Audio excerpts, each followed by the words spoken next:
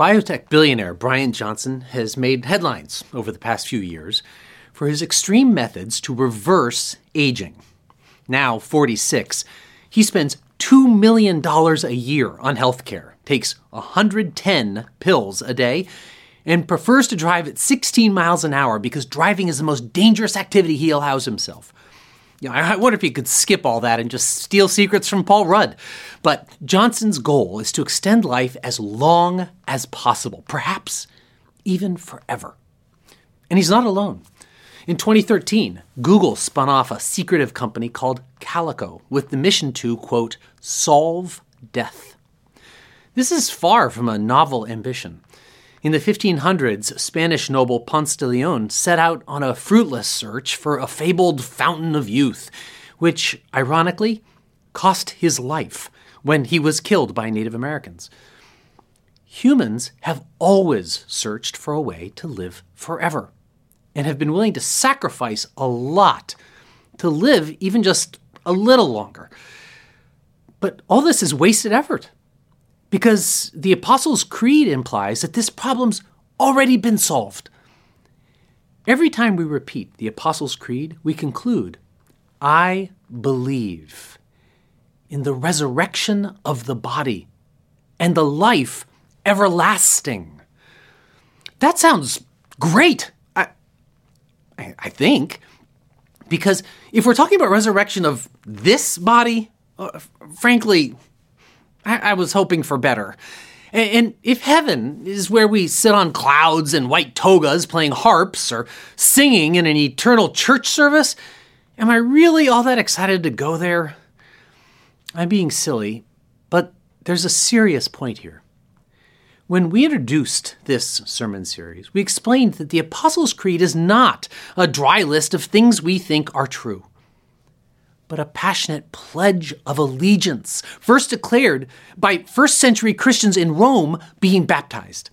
They were renouncing their obedience to and fear of Caesar, knowing full well that following Jesus might cost them their lives, but also that this is the only way to full life, and life that would last forever.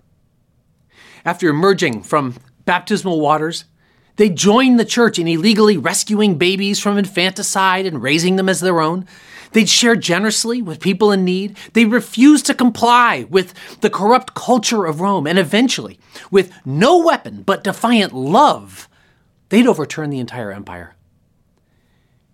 And it's this last line of the creed that made them so fearless and courageous. Their conviction that they would live forever with God is what gave them courage to start living that way right now.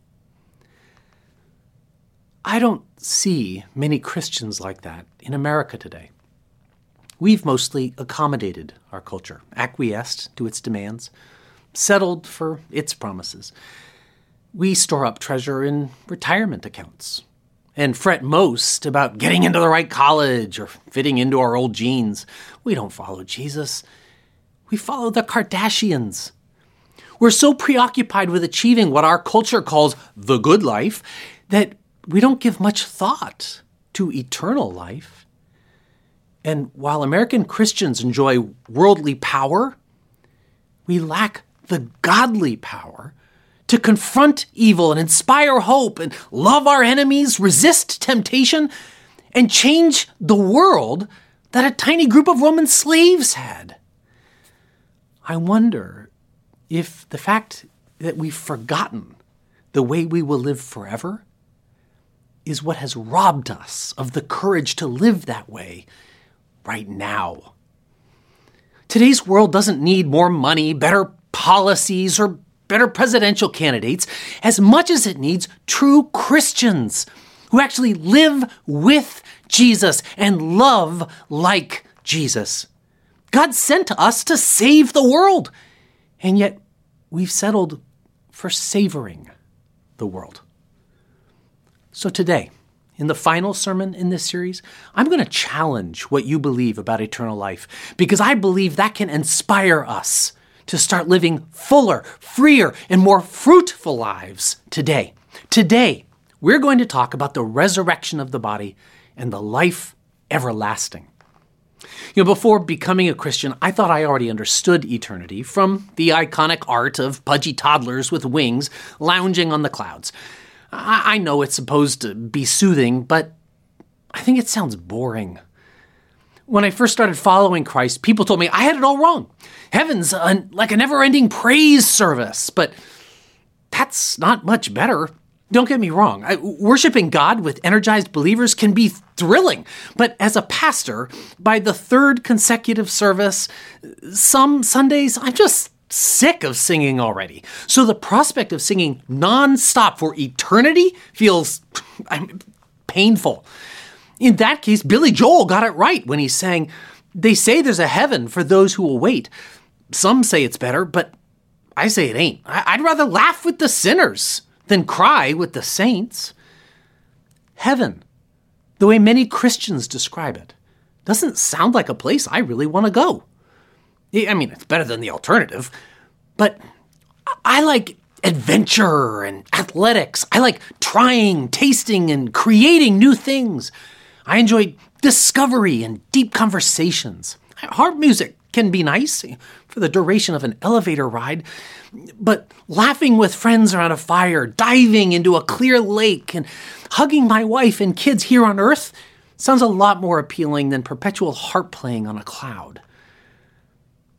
But the heaven described in the Bible is nothing like that. The Bible has lots to say about eternity, but most Christians have missed it.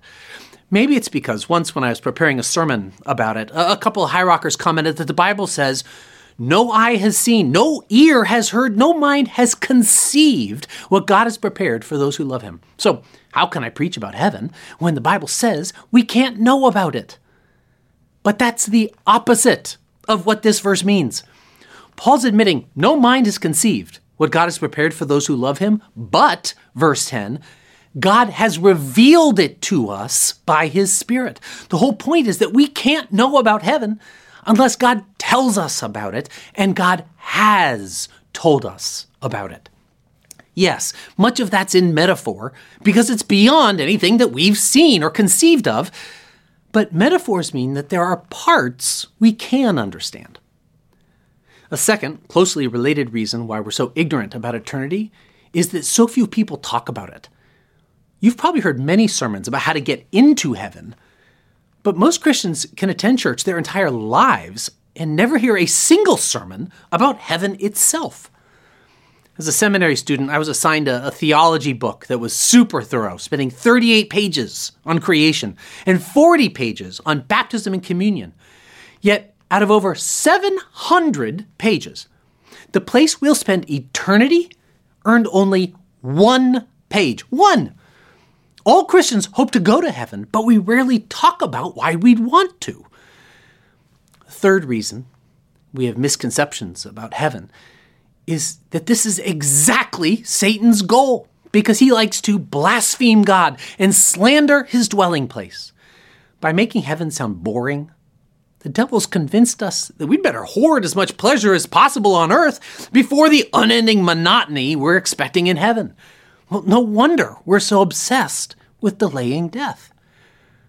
But people like Paul and John, who understood heaven, proclaimed, "To die is gain.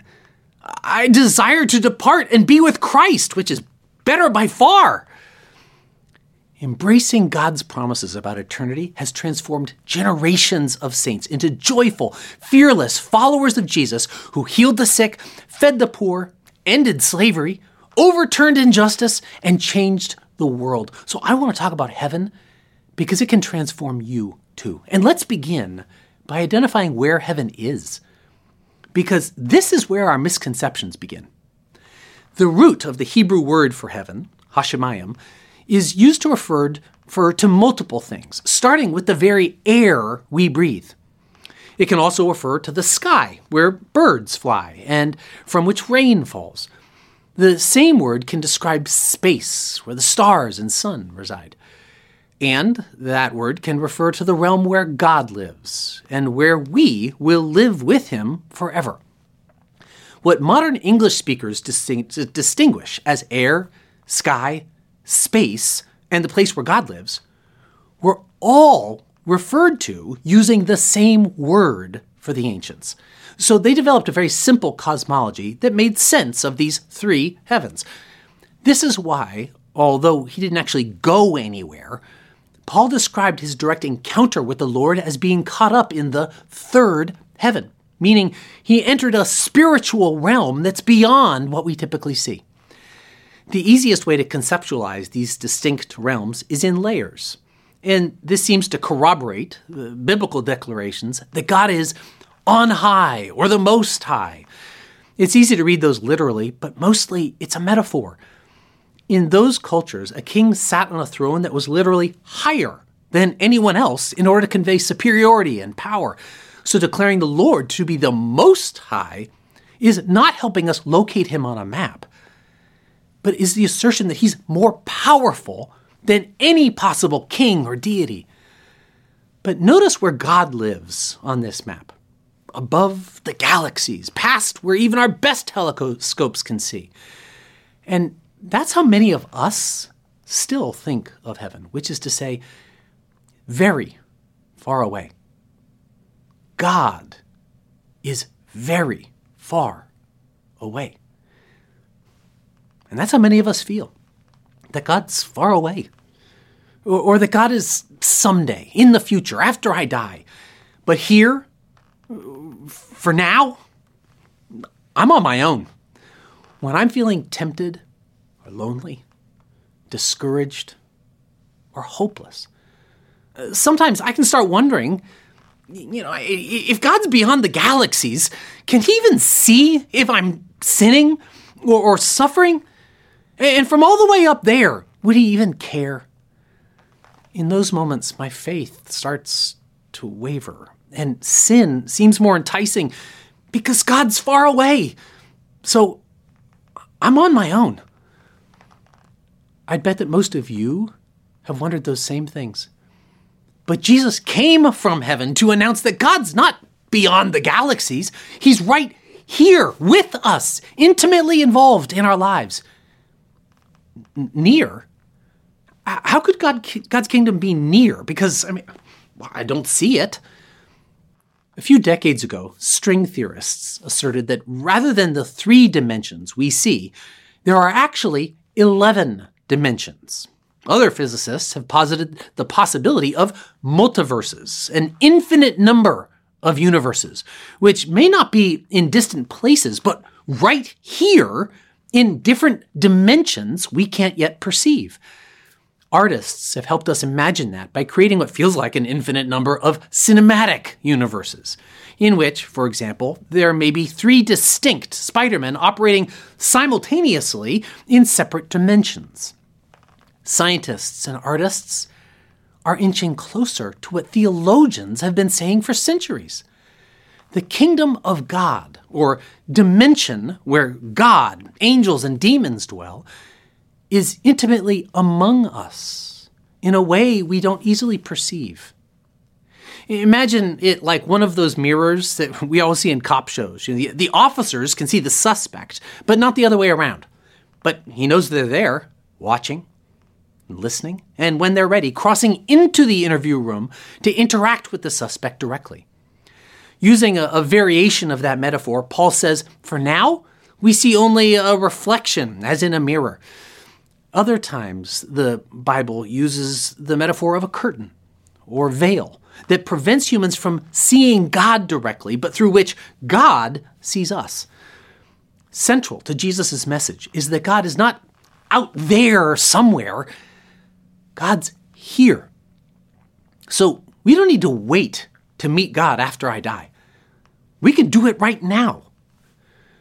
For now, all of us are living on the earth, but that's not what's significant. What's significant is that we're living in the dimension of this world, which is passing away.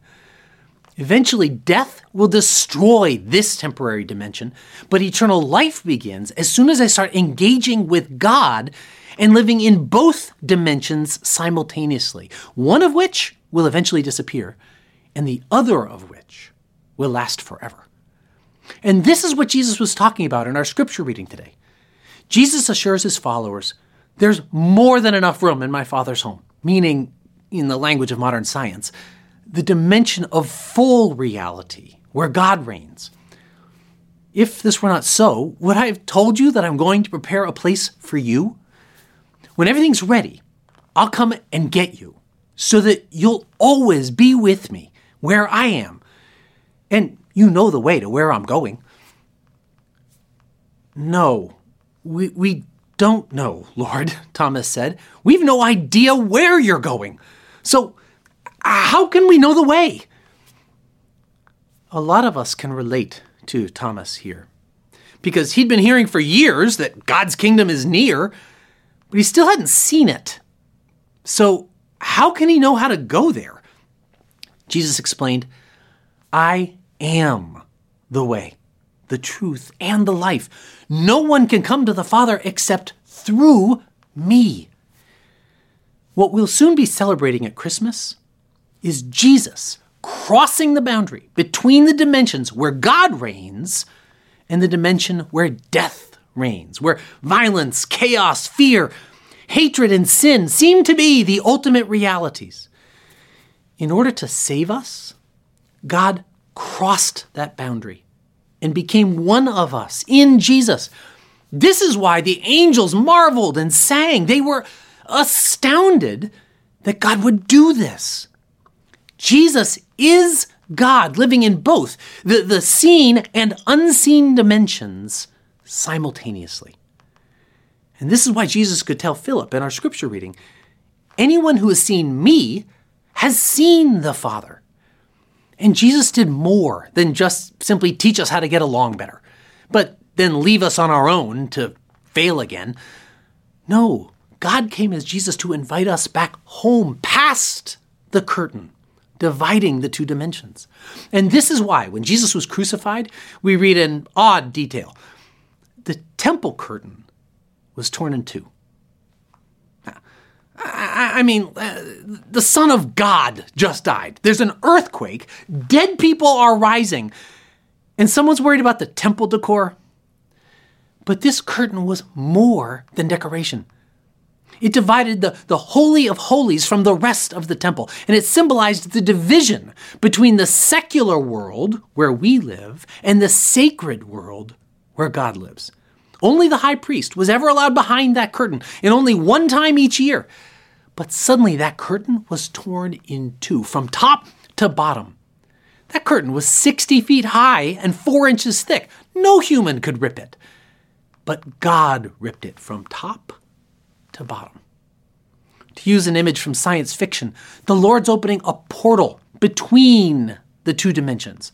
Sort of like when Jesus was baptized and he saw heaven torn open so the Father could speak and the Spirit could descend like a dove. But the small hole opened at Jesus' crucifixion will never be closed up. Jesus passed through it into heaven at his ascension. A few weeks later, at Pentecost, the Holy Spirit invaded our dimension, taking permanent outposts for God's kingdom in the hearts of those who've pledged allegiance to Jesus. And a few people have gotten direct vision into heaven, like Paul and John. When Stephen was being executed for following Jesus, God enabled him to see into heaven to sustain his courage and hope. But most of us see only glimmers and shadows for now. Celtic Christians talk about thin places where the membrane dividing heaven and earth is so sheer that you can almost see right through it. Mountaintops, sunsets, oceans, holding a baby, or the exhilaration of a worship service where people are singing so exuberantly we can almost hear the harmonies of the angels on the other side of the veil, or during baptisms where we can hear heaven cheering alongside us. This is what the High Rock Christmas concert has been for me. It's more than music. It's a thin place where the veil between heaven and earth becomes so thin, I feel like I can see right through it. Far more easily, we can speak and hear through the veil. Years ago, my parents owned a rustic cabin in New Hampshire. The walls separating the bedrooms were a single sheet of plywood that didn't reach all the way to the ceiling, so while we couldn't see each other, we could converse easily through those thin walls. And this is what prayer is: talking with God through the curtain. But Jesus' plan isn't simply to open a hole in that veil, but to tear it down completely one day, so that the kingdom of heaven will spill out all over the earth. As Paul put it, for now, we see only a reflection as in a mirror. Then we shall see face to face. Now, I know in part. Then I shall know fully, even as I'm fully known. And this completely changes the way most of us think about eternity. Most people assume that when we die, we go to a peaceful place in the clouds where we play harps and hang out with God forever. But Scripture promises the opposite, that God will take over our universe to redeem it, renew it, and restore it. This is the vision God gave John that we read about in Revelation. I heard a loud shout from the throne saying, "Look, God's home is now among his people. He will live with them, and they will be his people. God himself will be with them.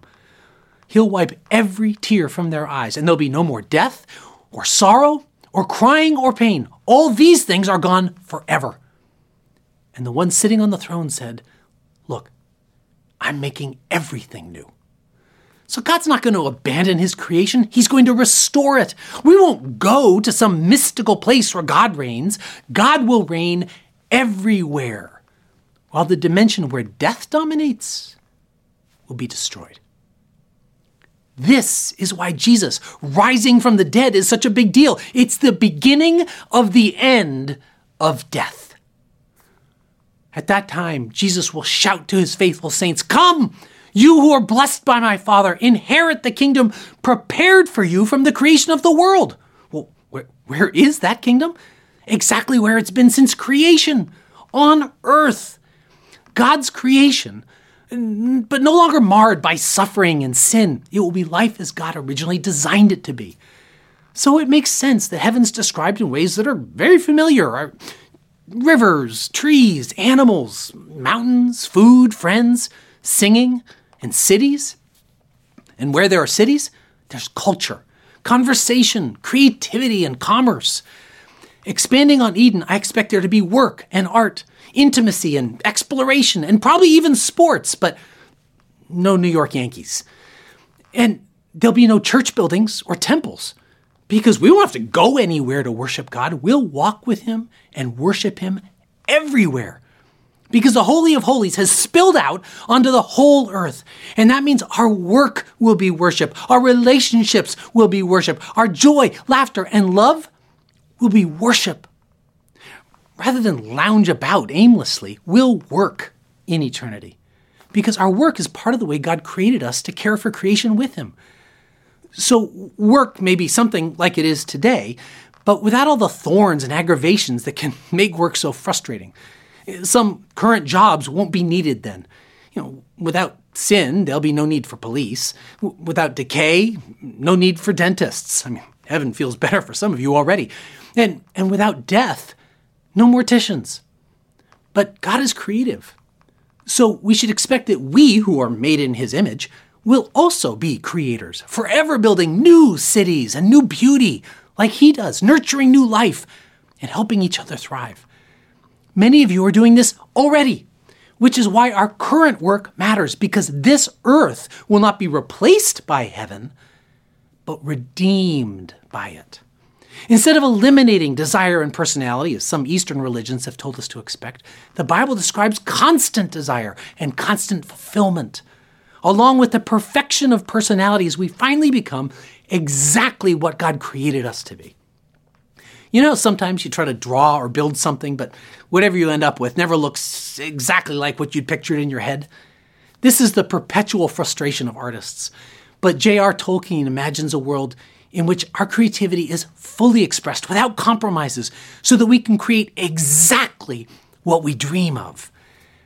And free of the insecurity and selfishness that complicate our relationships, we'll be able to express exactly what we feel and think without fumbling or fear, so we can experience complete intimacy.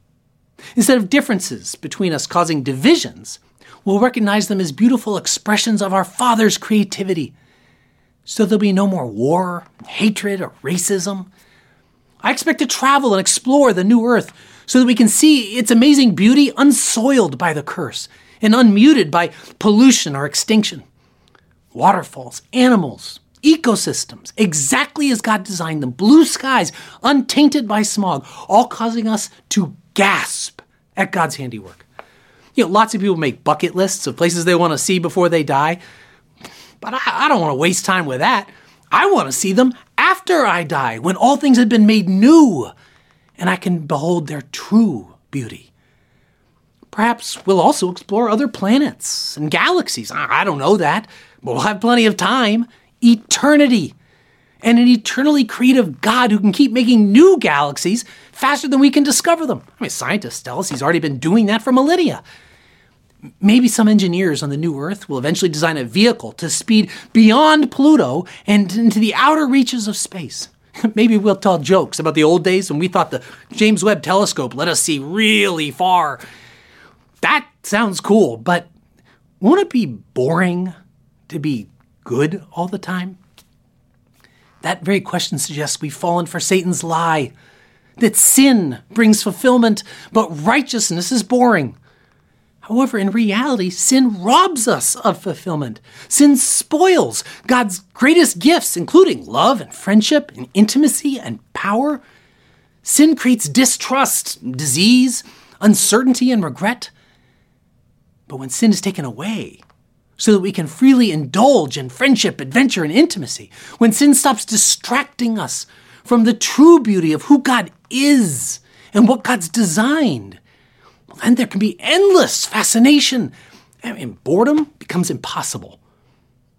Think back to one of your favorite moments. I remember an evening on a beach with my children running joyfully around me while I sat with my wife watching an incredible sunset.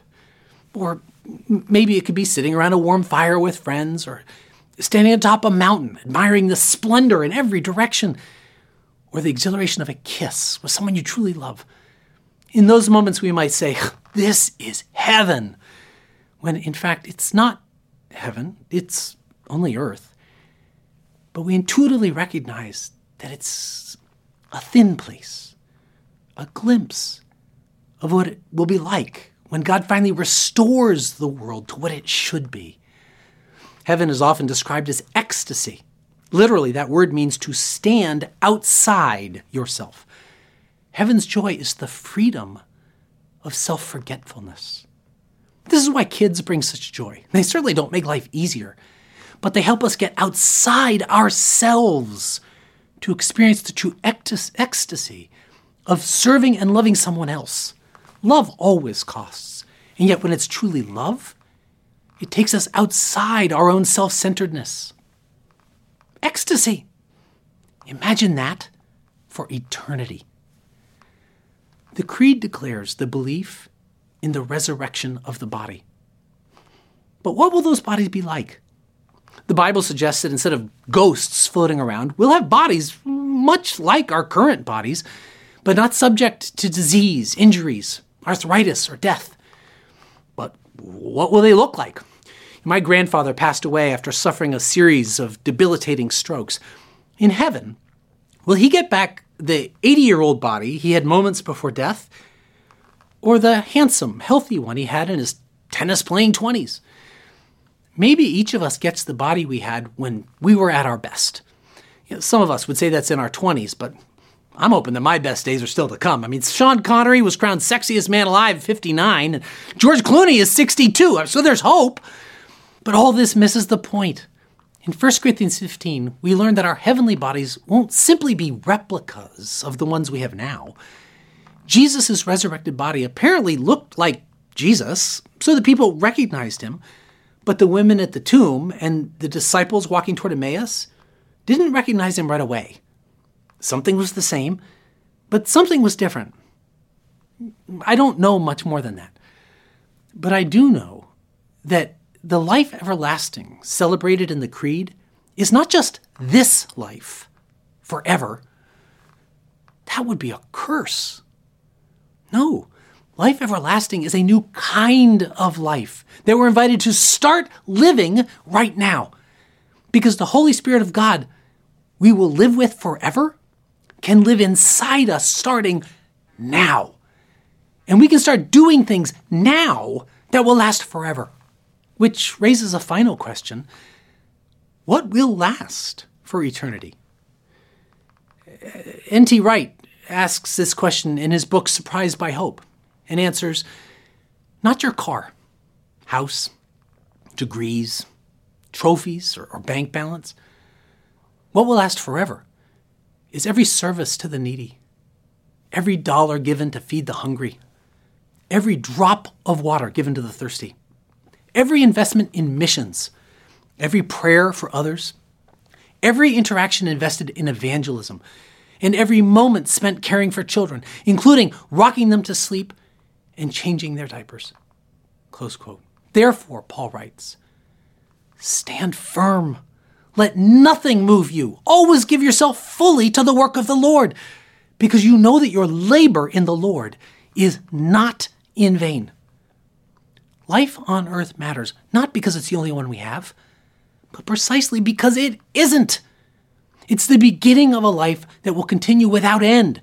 So the goal is not to live in such a way as to get into heaven someday after we die, but training ourselves to recognize heaven all around us right now, and living in that reality even while we're still living in this temporary dimension dominated by death. I don't have to wait to meet God and experience His power and grace. I can do that every day, because the kingdom of heaven isn't far away or someday. It's near. It's here. It's now. When I declare with the Apostles' Creed that I believe in the resurrection of the body and the life everlasting, I'm reminded again that I don't need to seek full satisfaction during this short time before death. So I'm liberated to give my life away for a purpose greater than self-gratification. Michelle and I knew that adopting so many children would be costly in terms of money, time, freedom, and ease. We'll have plenty of time for uninterrupted peace and joy in the age to come. We're going to live forever. But only now can I join God, defeating sin, overcoming injustice, healing the hurting, sharing the gospel, and rescuing people from hopelessness. And ironically, that gives me peace and joy already. Friends, too many of us have forgotten about God's promises. Except for Sundays. Maybe we forget about God.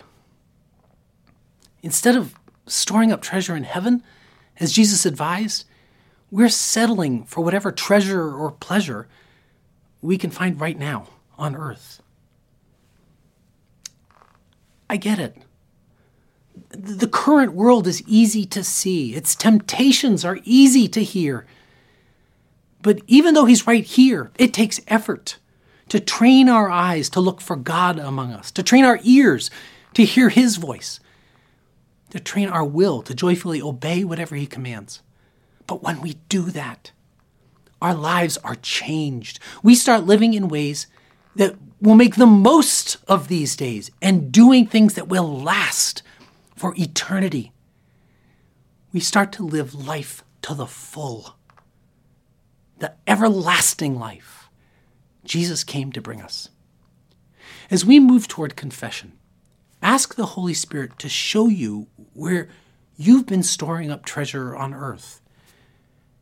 Show you where you've been settling for this world instead of savoring God's promises and God's presence.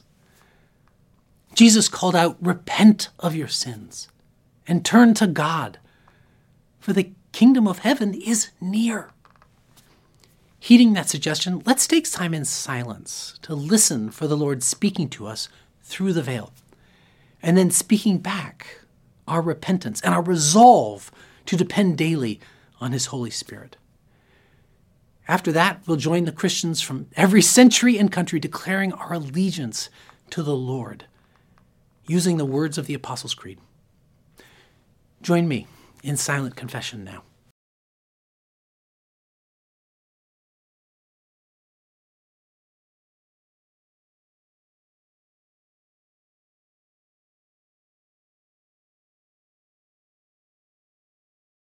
Now let us confess our sins together, saying, Most merciful God, we confess that we have sinned against you in thought, word, and deed, by what we have done and by what we have left undone. We've not loved you with our whole heart. We've not loved our neighbors as ourselves. We are truly sorry, and we humbly repent. For the sake of your Son, Jesus Christ, have mercy on us and forgive us, that we may delight in your will and walk in your ways, to the glory of your name. Amen. And now, because we know that God has forgiven us and called us into new life, let us profess our faith together, using the words of the Apostles' Creed. Christian, in whom do you believe? I believe in God, the Father Almighty, creator of heaven and earth. I believe in Jesus Christ, his only Son, our Lord, who was conceived by the Holy Spirit and born of the Virgin Mary. He suffered under Pontius Pilate, was crucified, died, and was buried. He descended to hell. The third day, he rose again from the dead. He ascended to heaven and is seated at the right hand of God the Father Almighty. From there, he will come to judge the living and the dead. I believe in the Holy Spirit, the Holy Catholic Church, the communion of saints, the forgiveness of sins, the resurrection of the body, and the life everlasting. Amen.